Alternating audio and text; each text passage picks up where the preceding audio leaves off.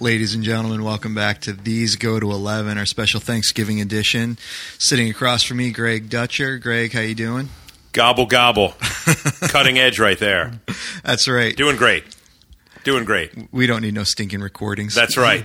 Hey, quick update on the Ravens. You know, they won yesterday at a very low cost. They lost our franchise quarterback for the season and our franchise running back for the season. So I think we're in good shape. Ready to go. We are ready to go all the way to that first-round draft pick. But we get to upgrade to Matt Schaub, so that's... Yeah, that's going to be good. Because he was looking really impressive at the tail end of his career in Houston. But yes, that's right. Talk. And we have Dave Shive joining us once again. Dave, how you doing? It's been a little while. Yeah, well, I'm sitting next to a turkey here. So it's appropriate on Thanksgiving. That was good. Good church humor. Yes. I like it. Nice and clean. Yes, that's right. For now. For now. That's what we put on the air. Well, we do want to get into Thanksgiving. I understand we have a special caller that's going to be joining us today, Greg. Yes, I have no idea how this guy finds out our schedule. I truly don't. But he called a few weeks ago when Steve Hartland was going to be on. Yep. Apparently, Dave, you were going to be on. And look, we just have a policy. We play whatever our callers call. We play it. So I just want you to know that going into it. So we'll have to see what he says. But this guy, this is now the second time he called us. So here we go. It's the voicemail we received this weekend. Yes, Reverend James King from internationally known James King James Bible-believing teaching preaching ministries, calling again to this podcast, i.e. Anti-Godcast, because I understand there's a special guest. Oh, how special. A man by the name of Dave Shive is going to be on the show, I'm told, today. First of all, let's consider this man's name. Dave Shive. Does that sound like a godly man to you? What man with a first name like David would choose to shorten it to Dave?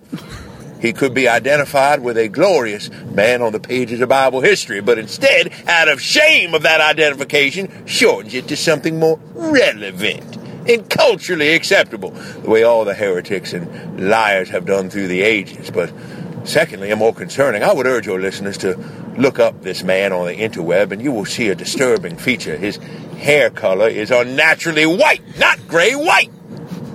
You see this bizarre mop of hair on this man. I would urge you to use Bible logic and see there's only one of two options available to you. Number one, here's a practitioner of dark arts that has more in keeping with divination and sorcery than he does rightly dividing the word of truth.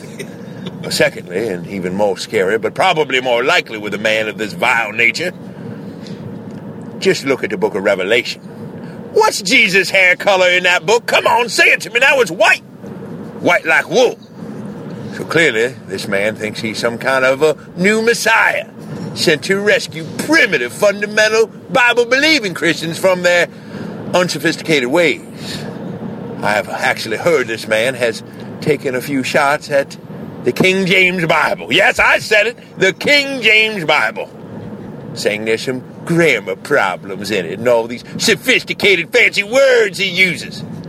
Now, why doesn't he just say what he really believes? That when God chose to give us his word in Elizabethan English, he made a mistake.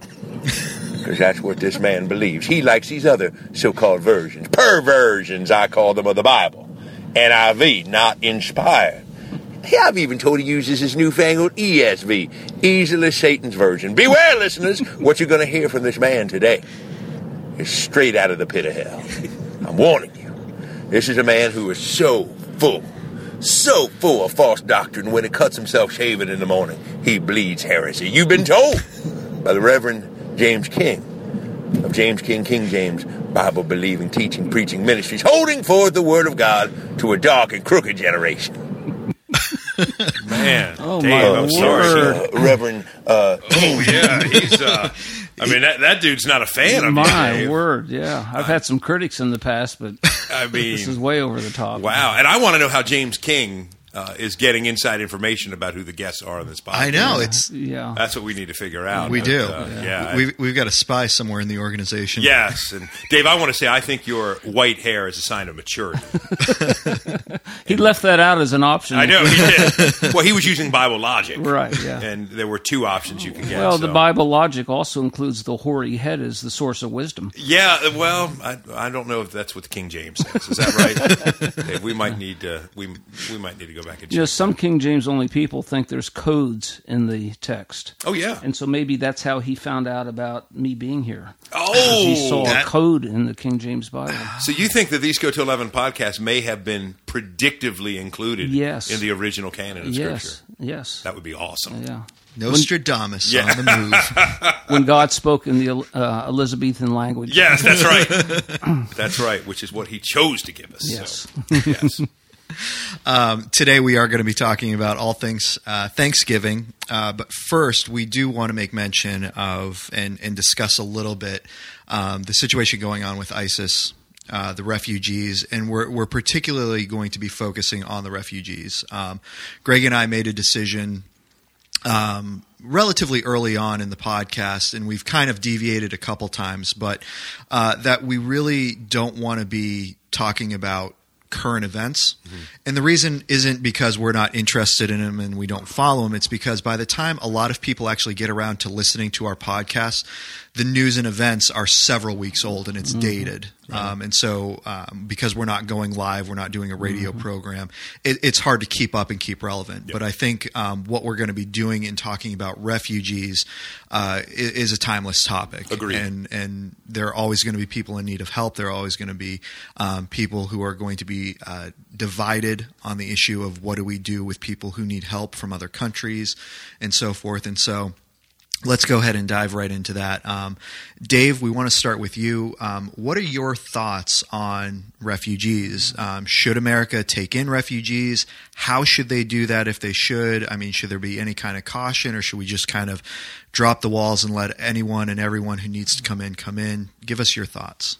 In like 15 seconds? No. 25 seconds. Well, We're generous. It is such a multifaceted issue. Number one, I think I have a lot of concerns with how this is being articulated. I'm very bothered by the fear that I sense amongst Christians, evangelical Christians in particular, who seem to be terrified at the possibilities, and I think that's problematic.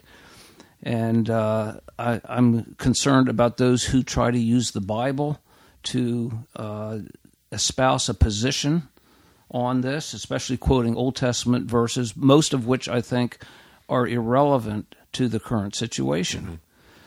So we've got very liberal people who really would never quote the Bible but are now doing it to defend a position.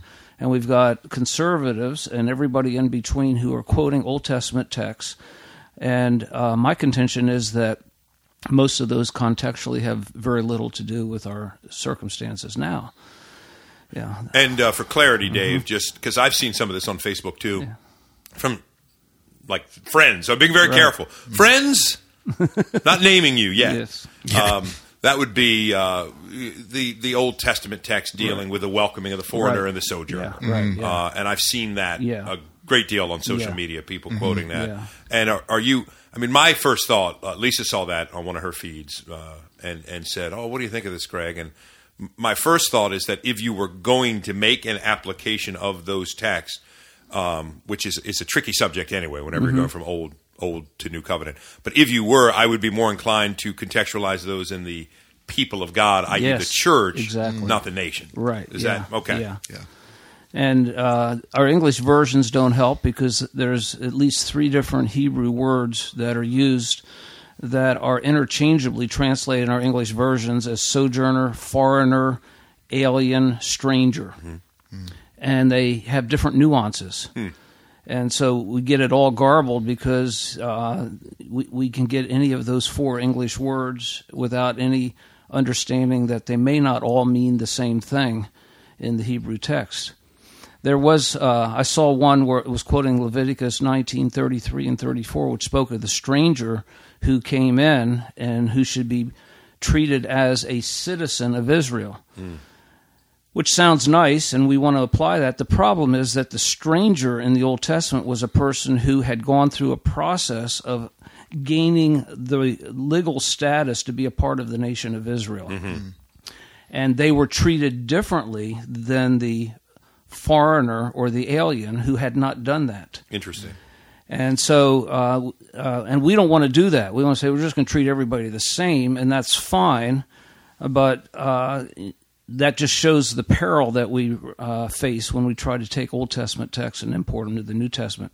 Your comment, I think, is really appropriate, is that we forget this was instruction for the people of God in the Old Testament as to how they were to relate to their world and to their culture. And for us then to make the leap that these principles equally apply to a secular nation like the United States or Germany or whatever, and that they should operate by the same principles is a real stretch. Rather than saying, here's how the church should function, which is what I think would be the natural application of those texts. Yeah, we've been talking about this. I've always said what we feel burdened as Christians to do missionally, do we put on a nation, our nation or any other nation? Right. Yeah. And it's a tricky subject. I'm torn because on a national political level, people that are seeking safe haven, wow. I mean, you'd like to think just basic compassion, our hearts go out. I understand, and I'm far from up on these things, but I think the FBI director, I've been seeing clips a few years ago, said that we could, I think his quote was, we could query a database from Syria till the cows come home. But I think his logic was basically if we don't have an extensive database to begin with, how helpful would it be? I think he was making the point that we were in Iraq more than a decade, so there was a lot more intelligence work that was done. So if it was a nation like Iraq, we might have a much better sense who individual people are that could be threats to our security, et cetera. And far smarter people than I deal with those things. And people change, and so we don't know from the time someone was entered into a database 3, 4, 5 years ago how many of them have turned and been radicalized. Right. We don't have that, unless you can constantly update that information. You don't know that. Yeah. But I think I was asked, and my contention is that it's pretty much irrelevant what I think of this whole thing in terms of our country, because I'm not convinced that we have a lot to go by other than urging the law of love to prevail. Because I have very little control. I have zero control, really, over what our government does. It doesn't really matter what I think, because the government and the leaders have shown in many cases with an alienation from the populace that they're going to do what they want to do anyway. And people say, well, you can vote. Yeah, but how much confidence do we have in the voting process anymore? Right. So we feel like our votes many times are wasted depending on the state you live in. And so for me, I would just say let's operate with the law of love. But if I was talking to a church in the body of Christ, I think I could give more substantive suggestions on how to approach this whole thing. Yes. Yeah. Well said, Dave. Yeah. Well said. It's a complex issue, and I do agree. We've mentioned that before. You brought up, Nathan, on a podcast Dave was on, it's considered sometimes a sacred cow, the Christian's duty to vote. Yeah. And I think you resonated, if I remember rightly, Dave, with that reservation Nathan was sharing. Is that necessarily true? If you really are convinced that my vote is not going to do anything, or I'm not persuaded by the so-called lesser of two evils appeal, is it right to say I'm not going to vote? And that's a big subject that we'll tease out there and see what people think about. But I personally am okay with that. If a Christian tells me, now I understand the argument is if it's sort of if you don't vote, don't complain. Kind of get that. It's a sense you're kind of saying what happens will happen. But I could see an argument that a Christian's very involved, is on mission with their neighbors, their friends, family members. They're sort of accepting the national seen the way it is and operating from within it. Yeah. Because obviously in the first century in the Roman Empire, Christians weren't thinking they could change the Right. Roman governmental structure. Yeah. So I sometimes think, what would Right. that look like if we had that mindset? But that does make some people Yeah. upset. Yeah. Because of the fusion of the Sure. God country Yeah, stuff. I thought that after the 60s, 70s, and 80s with the moral majority and all, I thought that we had turned a corner on our capacity to confuse the United States with the church Yeah. and with the kingdom of God. But I fear that we haven't done a very good job of that. Yeah. Right. Well said. Yeah. Well, and back to the thing about talking about government, because we are going to be interacting with people, and I see this on Facebook all the time. This is what our government should be doing. To my knowledge, the government hasn't taken a firm position on what we should do yet. You know, my thoughts are, if Joy and I are driving along the side of the road, or I'm driving and I see a hitchhiker, a stranger, I have no problem if I'm in the car alone picking up that person and taking them to where they need to go. I would not want my wife doing that. Right. As the head of the house, as someone who knows how to protect, who knows how to defend, I feel very confident and safe saying I can do this, but I don't want her doing that because I know that there are some things missing in that equation that would make it more dangerous. I believe our government operates, or should operate, similarly, saying, okay, these are people, yes, we want to help them, but is it going to be safe for our people, for our nation to do this? Yeah. And these are questions that our government has to ask itself and say, can we adequately protect the people who are already here as citizens? Right. And they're working on that. They're working on trying to answer that, I believe, and make that decision. But I don't think it helps getting on Facebook and, like you said, Dave, like you said, Greg, blasting out these memes, these quotes, these verses. Yeah. And But it's so much fun. what would Jesus do if he was here? Well, let's look at Revelation when the enemies of God were encircled around him and Christ just blasted them away. You want to look at what Jesus would do? I mean, let's We're be very real. selective in what we choose. I think also this highlights the increasing chasm that exists between the American public and their government in terms of confidence. Yeah. And so it's not so much that, say, conservatives who are resisting this helping refugees and immigrants, it's not so much that they are opposed to helping people, is that they don't trust what the government is doing. Yeah. And when you don't trust someone who's in charge, you dig in your heels, even in arbitrary ways. You know, so if they had full confidence in the president, Congress, their governors, whatever, how would all of this change? Yeah. Well said. Well said. Yeah, I think what we need to do, guys, is get the big fish. Because I'd like to get Donald Trump to give the biblical worldview on this issue. Because, you know, he said recently, you know, he's a Presbyterian, that he has, I think he said, sort of the most centrist, balanced approach. So, Nathan, could you pull the strings and get the Trump man on here? I know the Donald. I've bumped into him a few times. Yeah. So we'll see what we can do. Let's get him on here because I want to. I want to hear that nuanced worldview that is put forward. Make sure he brings his well-worn Bible with him. Excuse me. Just a little humor on Thanksgiving week, friends. That's right. Yeah. But again, you know, these are issues that we encourage you to talk about with one another. We encourage you, you know, sitting down in a coffee shop one-on-one, going to Panera one-on-one, just hanging out, talking about these things, discussing these things. I think the biggest caution is stay off of Facebook. Stay off of Facebook. You know, it doesn't help anyone. It doesn't help a conversation, no matter what position you stand on. It doesn't help it. But, you know, sitting around discussing the nuances, you might not agree, but I think you can do it a lot more effectively. Good. Yeah. Well, so now we want to go ahead and talk about Thanksgiving. We do want to dedicate the majority of the podcast to that. Starting us off, let's just talk about some family traditions that we've experienced. And Nathan, a quick housekeeping announcement. Yeah. That I'll tie this into Thanksgiving. I'm thankful for this text. I'm on a group text thread here with my wife, Matt Smith, his wife Tracy. You know, they've all been on here in one way or another. Matt's a regular guest, as is Dave.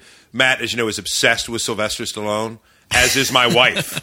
I'm more comfortable that my wife is obsessed with Stallone than Matt is. The later permutation of Stallone or the earlier Well, one? for Lisa, it'd be the early, sort of, as she says, the way he looked in Rocky III, but that's a different story altogether. Got this text. It was really sent to Lisa, but I was copied on. It said, Lisa, get this. Sly is on the Ellen show today. Emoticon thumbs up. Then he said, wow, did I just send this text message as a man? I have issues, but I'm still watching it today. All right. Dave, any thoughts on that? I'm really thankful for that. Yeah. That's about all I can say. I know. Well, I'm thankful I'm not Matt Smith. Yeah. So, listeners, Matt Smith, Matt at gracecommunity.org, if you want to email him anything about that. But go for it. Yeah, that's on Route 1 in Kingsville. Yes. Yeah, so Yes. drop one by and tell them what you think. Yes. They're King James only, aren't they? Yeah, they are. Absolutely. Absolutely. Anyway, Nathan, you were asking about tradition. Yeah, just guys, talk to us about some of your family traditions during this day. Things that you enjoy doing. Does it change year to year, or is it pretty consistent? Dave, start us off. Well, it was just always family. I mean, there wasn't surrounding things that we did, but we tried to get as much of our family together as we could around a meal. And when we were raising our kids, we tried to go to grandparents if we could, or grandparents came to us. We had as large a collection of family. Now it's with our kids all married and with 11 grandchildren, it becomes a challenge. So we have to find another time. Our Shive Thanksgiving will be on the Sunday the 29th because of this. Okay. It's always compounded with the fact that my son's birthday falls right around Thanksgiving also on the 25th. So it's all about him. Yeah, exactly. It's Mike making it all about himself. And he wants it that way. Yeah. If we don't have a birthday cake on Thanksgiving, he doesn't even come. Oh my goodness! Yeah, he's so self-absorbed. Oh yes. I know, Mike. I would attest. Yeah. Love you out there, Mike. But I mean, that was the essence: was family. Just having family together, as many family as you can, and to me and that's what I still enjoy. Yeah. As I get older, entering my 8th decade in June. Family becomes increasingly precious and important to me. The grandchildren, the children, and the legacy that Kathy and I will leave. And so getting together with them, there's 19 of us when we all get together without anybody else, and that's just, to me, that's irreplaceable. I can't put a value on that. So. Wow. So to get all those people, you have to do it a few days after Thanksgiving. Well, occasionally we can hit Thanksgiving or the Friday after. This year, because of Mike's work schedule, he's working, we had to do it on Sunday. Yeah. And we'll celebrate his birthday then also because he demands that. Yes.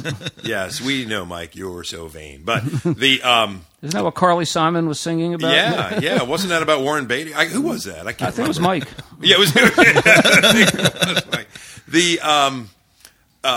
hosting aspect, does Kathy still do it? I mean, so she does most of the meal or no? No, it varies. This year it's at my son Dan's up in Hunt Valley. Yeah.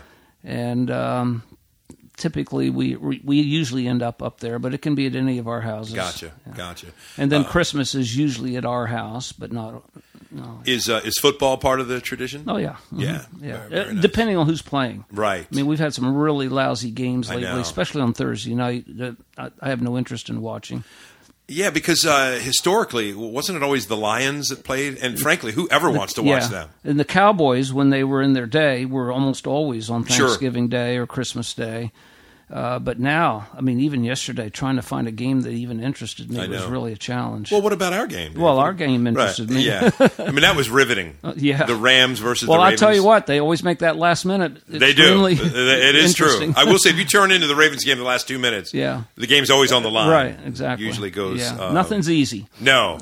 So that's... And how, just out of curiosity, do any of the women, are they into the football? Or is it, Kathy is. I thought Kathy more was, so than me. Yeah. Stephanie is to a degree. I think Becca is, but Kathy is probably the most fervent fan. Yeah. And she really gets into it with the Orioles as well. She's, much more than me. My favorite one, Thanksgiving-wise, Dave, with football, remember it was 2 or 3 years ago, maybe longer, it was the Harbaugh on Thanksgiving night. That was awesome. Because we had family over, and it was us versus the 49ers when both teams were really, really good. Yeah. And you've got the two brothers squaring off, and it was Thanksgiving night, and that was a good one. Yeah. And That was back when I used to like the hardballs before their colors. The more I see of them, the less interesting they are. I feel the same way. The same way. I was never a big fan of Jim from day one. Right. John, I held out better hopes, and Yeah. I think John is a more polished Jim. Yeah. But when the polish comes off, it's man. not all that great. Yeah, I would say, Nathan, mine is pretty similar. In recent years, Lisa has taken upon herself to be the main hostess. We tend to have it at our house. And same thing, Dave. It's trying to get family together. Lisa has 3 brothers. One of them now lives in Texas, so they're not coming up for Thanksgiving. They'll be up for Christmas, and that sort of thing. And then the other brothers have their families. Yep. Their wives and extended relatives. So we tend to host it. My parents come on the alternating year. They come to our house. This year they'll be at our house, which is always fun to have Grandma and Grandpa with us, or they'll be at my brother's the next year. And I don't know what it is as I get older, guys. I've come to really love Thanksgiving Day because it's to me, to Lisa, she might say differently. It's a lot less stressful than the Christmas season, which is such a busy season. Yeah. I mean, we talk about it. Our elders at the church, we've pretty much given up trying to do anything past December 5th. Yeah, we just say we know it's going to be a rat race at that point. So You're probably the kind of guy that just enjoys the holiday. You don't care about the food. No, and Dave, some days no. you probably even fast on I Thanksgiving. do. I do, would guess. Dave. I have fasted every Thanksgiving for the last 45 years up until about 8 in the morning. But I go to bed that night and I do not eat unless I'm really, really hungry. Imagine that if I tried to tell Lisa and my family, I'm fasting this year. All right, where's the punchline? Yes. Yeah. Well, I can see you're wasting away to nothing. Right. You're a little Dave, gaunt. it's just- I'm worried about you, it's- Greg. Dave, it's just the position I'm leaning in this chair. I mean, if I turn sideways, you can't even see me, man. I would say the one weird tradition that we do food-wise that I don't like, but I think this is a Maryland thing. So you might not know this, Nathan, being a northerner, and you, Dave, can confirm this. Lisa does pork and sauerkraut, which I hate it. Yeah. I hate the smell of it. I hate when it's in the fridge. Like the next day, you open it up to get something out of the fridge, and oh man, I hate It's almost like kimchi. Yeah, it is. It is. But do you guys do pork and sauerkraut? I think my Dan's wife, Okay. Becca, does. Yeah. But it's not normally a part of our tradition. Yeah. But I think it shows up on occasion. Yeah. And I don't mind it. I like it. Yeah, I don't dig it. I'm assuming, Nathan, your parts, that wasn't a thing, was it? That wasn't a thing, but I am more familiar with it now that I'm down here because from what I understand, it's a big German thing. Yes. So Maryland having a big German population. Right. Joy's grandparents are German, and so they, usually there's sauerkraut and pork at the Thanksgiving table. I don't partake in it, but it's there. Yeah.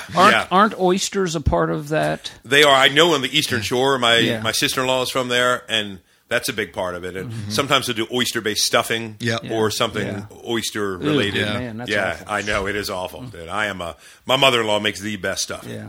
And Dave, this is going to surprise you. I've had some of it. Have you really? Through the years. Yeah. I've had a plate or two. But it is mighty tasty. And then you skip the pie and the dessert. Oh, of course, Dave. By that point, whoa! That's just I've had too enough much. tryptophan from that turkey to put me to sleep for years. Just nibble on some celery sticks. The desserts, man. What I love is there's only 2 people in our whole extended family that like pecan pie.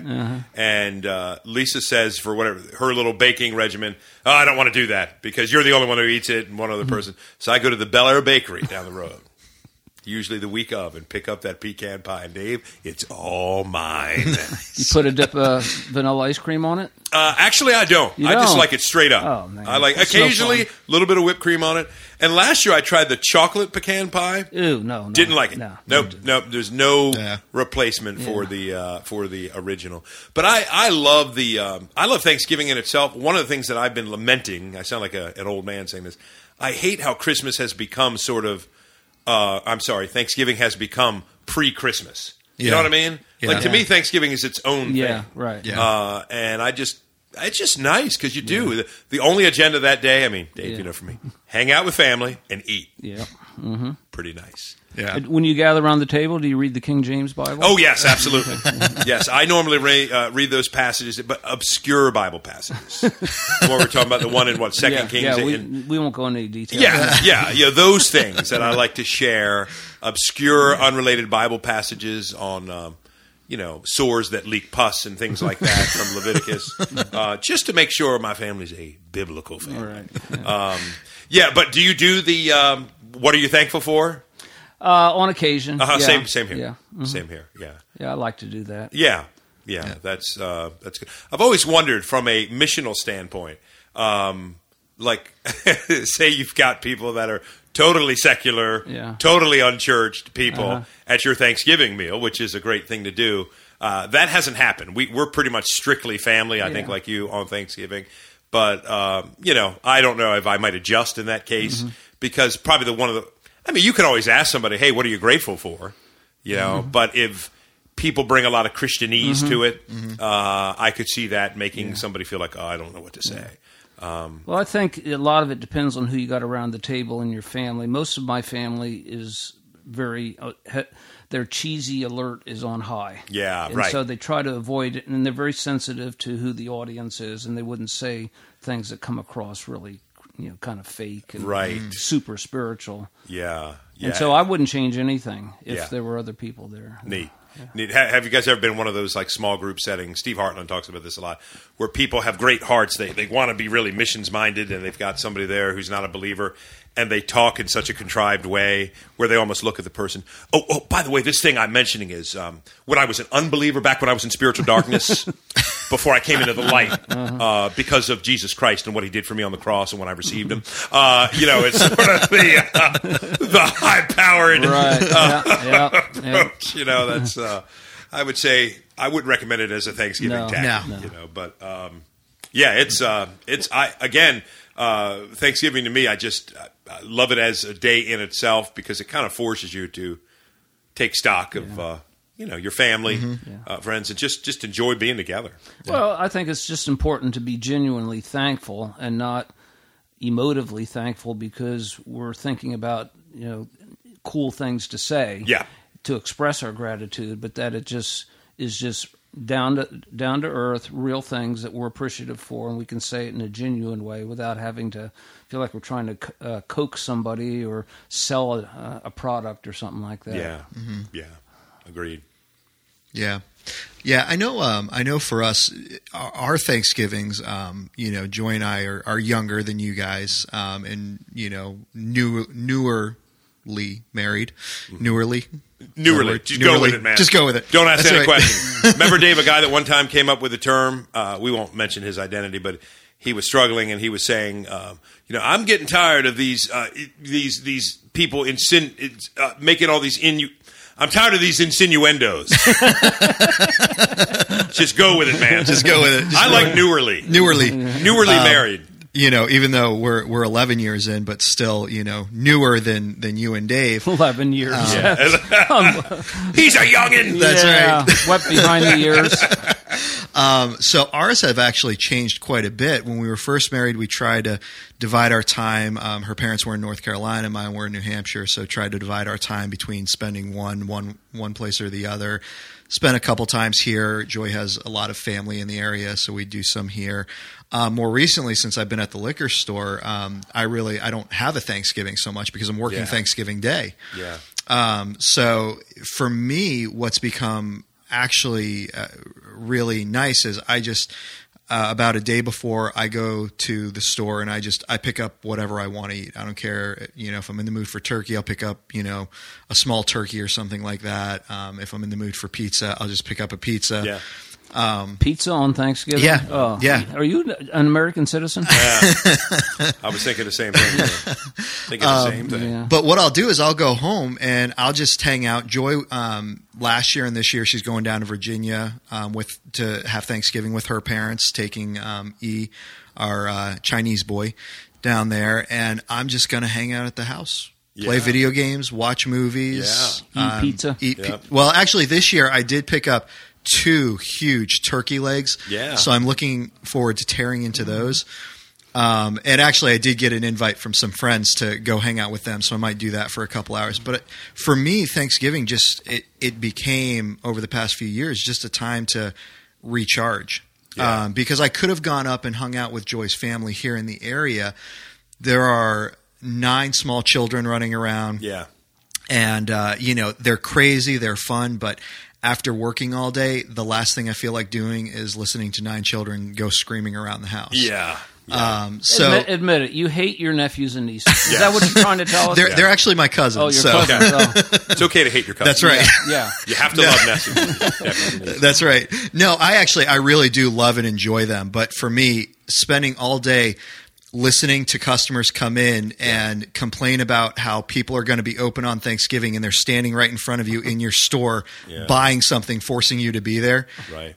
It drove me crazy. Yeah. And so for me to be able to just go home and relax, watch what I wanted to watch, play a video game was actually, I was very thankful for that. Yeah. When Joy stopped forcing me to do something on Thanksgiving.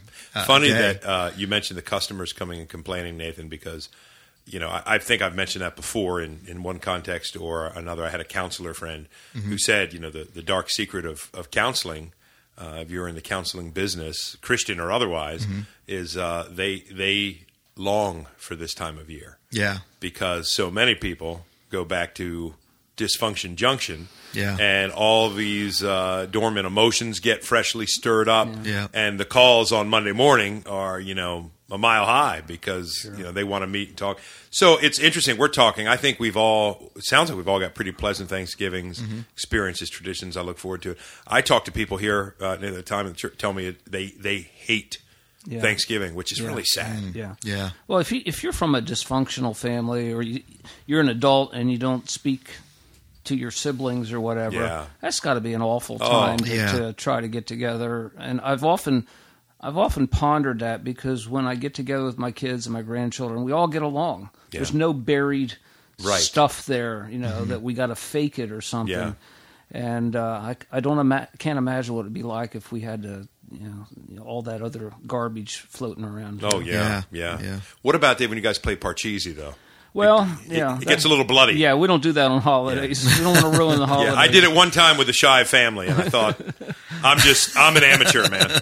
I was not ready for the blows and the collateral damage of Parcheesi. The trash talking. Yes. Yeah, the that's where we really begin our trash talking. You, Dave, and my father, and I've got a little of this in me, are cut from the same cloth.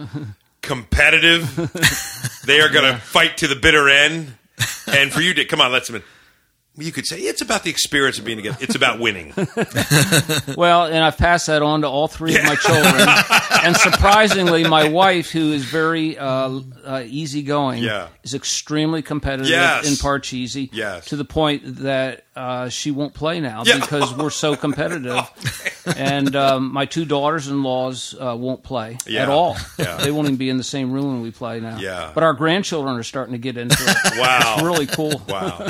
Yeah, Lisa has, in all seriousness, so if she hears this, well, she won't. But if she did listen to it and she heard it. Why would your wife listen to this? I know. I was going to say, what, interesting, I'll tell everybody, Lisa has not read any of my books. Literally. Has she read Night Shift? She did read Night Shift. Okay, well, good. She read Dave's book, but has literally not read one of my books. We'll save that for another time. But yeah, she keeps me on a short leash with games because I do get so. Yeah. I just hate and I know, Dave, with you, we played with a mutual friend one time. If you're playing a game like Taboo, it's miserable to play with somebody who's not good at it. Yeah. Or someone who cuts corners on the rules. Yes, exactly. Well, what did you mean by that? We'll let that go. Let that go. We'll take that. Yeah, I'm with you on that. It's not good. My father has stopped playing competitive things at all. He won't do it. Really? Yeah, it's his temperament. Yeah. Keep in mind, this is a man who doesn't watch Orioles or Ravens games in real time because he gets too frustrated. Right. He's almost 75 years old. Oh, man. But he's just so my brother and I, we take shifts. We call him and tell him, "Hey, Dad, we won or we lost." He tapes it. He gets it on his DVR, and then he says, if we win, he can sit back. He can choose to watch it, knowing the outcome. I always use that when I preach on the end times. I always say that I use my dad as an example. We can read the Bible and get the general outcome. Right. God wins. He vindicates his people, and he sets everything right for eternity. Sort of like my dad watching sports. And if we lose, he might watch it if it wasn't a blowout because he already knows we're going to lose it to watch, how did the quarterback do? How did the offensive line do? What does that tell you about someone who will watch an event where they already know the outcome? I know. Because I've recorded games, but I've never watched a one. Once you know what happens. Yeah. That's a good point. Yeah, it's a different mindset, isn't it, Dave? Really. Different way to approach it, for sure. I have a friend in Rhode Island, and we always argue about the Patriots and the Ravens. Yeah. And I tried to text him once about a Patriots game where they got off to a bad start. His wife intercepted the text and said she was deleting it because he had recorded the game and she didn't want him to... Couldn't get any outside information. No, he didn't want to know anything. Wow, Dave. Man, you could mess with a guy like that. I know. That's fun. That's fun. That's great. So, Greg, there was something that you had texted me about talking about today, too, and I had never even thought of. And you were wondering thoughts and ideas on whether this might be an offensive holiday to American Indians in light of, years later you have the infamous Trail of Tears in our history in, driving the people from this land off of their land. Thoughts on that? Do you think this might be taken as offensive? Because I got to be honest, I had never even thought about that aspect. It was on my mind because I was watching ESPN. I'd love to say I was watching the History Channel or some really thoughtful documentary on the original Thanksgiving, but it was over the Redskins controversy. If anybody football fan knows, or even outside of it, that's always a controversy. My friend Al Myers, who we reference sometimes, said he heard a guy call our sports station and say, "You know what? He thinks Dan Snyder, the owner of the Redskins, should change the logo on the helmets to a potato." That way you could keep the name kind of in your face. Redskins. And you've just got, wouldn't that be funny? Potatoes on the helmet. So, I just thought that was a humorous observation. So it just made me think there is a heightened sensitivity to that in this day and age. I don't know. I'm more curious, Steve. You're good with this stuff. I do not presume to be... Here's where I am right now on the founding of America and early colonial days, pre-colonial days, the Mayflower, the arrival of Europeans to this country. I don't know. I mean, I have been told definitively this is what happened and why it happened and how it happened. Sometime I'd like to do a podcast on what do we do when there's such divergent opinion, even sometimes among Christians, on history. Like, where do you go to get the sources? Which is a whole other subject, but... I did wonder, the pictures sometimes of the Pilgrims and Indians together, eating pumpkin pie and that sort of thing. You see that on some greeting cards and sentiments. Right. Just curious, Dave, your thoughts. I know we only have a minute or two, but wax eloquent. Well, our problem is going back and trying to understand history from a distance. Yeah. And doing it in a culture that has changed dramatically. When I was a kid, maybe like you guys, Columbus was a national hero. Hero. Sure. Nobody ever said a bad thing about Columbus. And Thanksgiving was just this glorious time of Puritans and Indians gathering around the table and sharing their food and that kind of thing. Yeah. And cowboy and Indian movies, the Indians were always the bad people, So you grow up in that kind of culture, which really was skewed to a large degree, but not totally incorrect. And now to balance that out, we've gone to the other extreme. And so it's never like we can have a simple corrective to a wrong perspective. We have to go to the other side, and now Columbus is just the most wretched person who ever walked the face of the earth. Yeah, he's an ethnic cleanser. He's a total imperialist with no regard for human life. And even in more recent times, Robert E. Lee, his name's being expunged from all these places, and Andrew Jackson and these people, because we consider ourselves now to be so enlightened and so sensitive.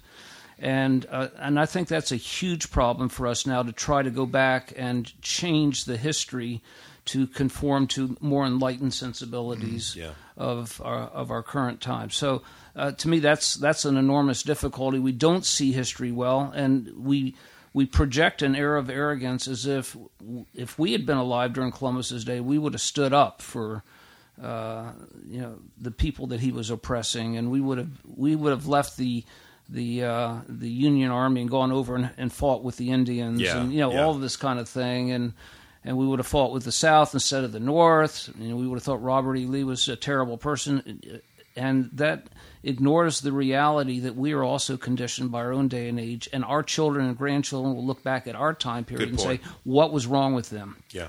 Why couldn't they get it?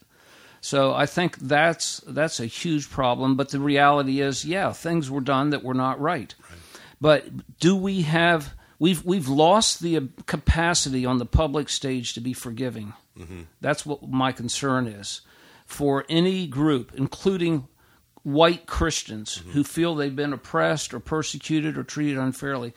Where does forgiveness enter in? And quite often it's we don't talk about forgiveness. We talk about balancing the scales by doing one thing or another. Yeah, good. Well said, Dave. Well said. I mean, I think it reminds me, and again, we might cover that at some other point. Every so often when I've preached on Romans 13 in particular, the natural question that comes up is, what about the founding of our own country, in light of being submissive to the government? And I tend to have the same answer there that I might apply here as you're talking, that, look, on one level we can consider the American Revolution as a almost something in a test tube that we measure against the implications of Romans 13. On the broader scale, I look back and say, in the sovereignty of God, I live in this country. I'm thankful. Mm-hmm. We have an abundance that I think we're all even still unaware of just what a great abundance it is. So I think that from a believing perspective, I don't think we have to be historical experts. I think we can say, I like your point, Dave, of trying to have, to me, what's more centrist in our understanding of what happened. And, of course, just be thankful that we have what we have, that God's given us. I think there's a way to do that because I used to feel like I've got to figure this out. Yeah. What really happened? And I don't know fully, like you said, Dave, if we'll actually know it. My father, when he was an unbeliever, helped me with this. There was a show years ago called I'll Fly Away that had Sam Waterston, who went on to Law and Order fame as District Attorney McCoy, I think was his name.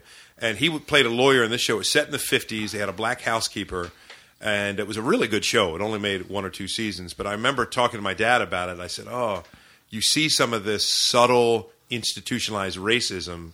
You can tell that Waterston's character is probably uncomfortable with it. You kind of wish he would speak out against it more. And I remember my father always saying to me, he was a man of his time. Yeah. And I think there was wisdom in that observation, that there has to be some kind of sensitivity to, we don't know. Yeah. You're right, Dave. We go back. I would do this and I would do that. I would go back and I would not be like the disciples that abandoned Jesus. Yeah. I tend to think, no, I would. I would. There's enough evidence of that. It's what if there had been Facebook in Columbus's day? Yeah. Or during the Civil War? Yeah. Because we forget what technology has done for us. It's given everybody a platform. It's given everybody an opinion. We're all over the place. But there was a time when there was 1 or 2 monolithic worldviews prevailing at the time. Now we got them all over the place. Right. Great point. Yeah. Well, and going back to like Columbus, you look at his writings, the things that he wrote personally. Forget what historians go back and take away from it, but what he wrote. He genuinely struggled with the idea of what he considered the savages becoming Christians. And from his perspective, he thought what he was doing was right. Now, we have the benefit of history and time to look back and say, well, no, that was wrong.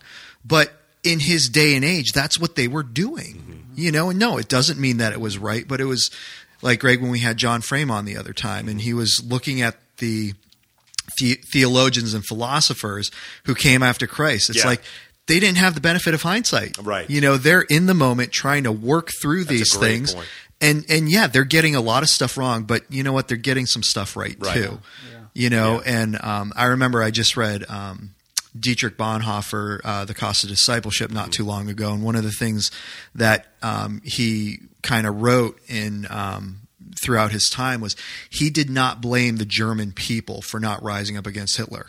He didn't think it was the duty and responsibility of the common man under leadership and authority to do that. Yeah. Now, he felt that it was his duty to do that, but he didn't blame the people for not stopping this and rising up against this. Interesting.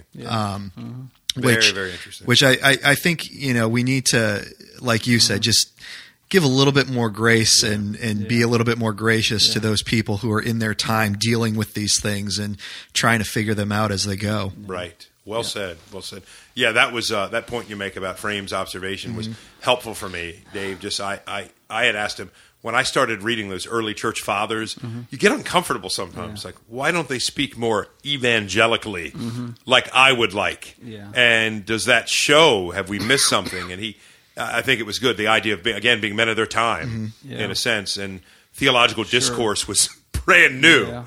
It's so easy for us with all of our resources to look back. That's a good point. Could you edit that out, Nathan, so that I make that point, and then like you guys? So, Greg, as you were saying, yes. Well, man, just something I remembered and wanted to share. Well, if we're going to talk about Columbus, let's talk about David Brainerd. Yeah. There's a man that spent hours under a buffalo robe out in a snowdrift. Yeah. Agonizing before God in prayer for the American Indians, and wanting to see the Delaware Indians in particular reach, contracting diseases from his association with them, dying at an early age. Yeah, wasn't he? I want to say like 26. Yeah. He was very young. Yeah, he was in his mid-20s when he died, and most of the cause of his death was related to that very thing. Wow. But, he may be an extreme example, just like maybe Columbus is an extreme example. How many of the kind of David Brainerd's were there? Not that they went to his extreme as much as that they felt compassion and they reached out. Yeah, well said, Dave. Yeah, Brainerd, for anybody that doesn't know, was kind of historically known as, he was Jonathan Edwards' son-in-law, right? And I know that didn't Edward say that, Brainerd's little diaries and writings were some of the most influential things he'd ever read. Powerful stuff. Yeah. So that'd be a great little plug. Yeah. Good reading around this time of year. He obviously couldn't have been a Reformed, could he? No, couldn't have been. No, yeah, right. He loved people.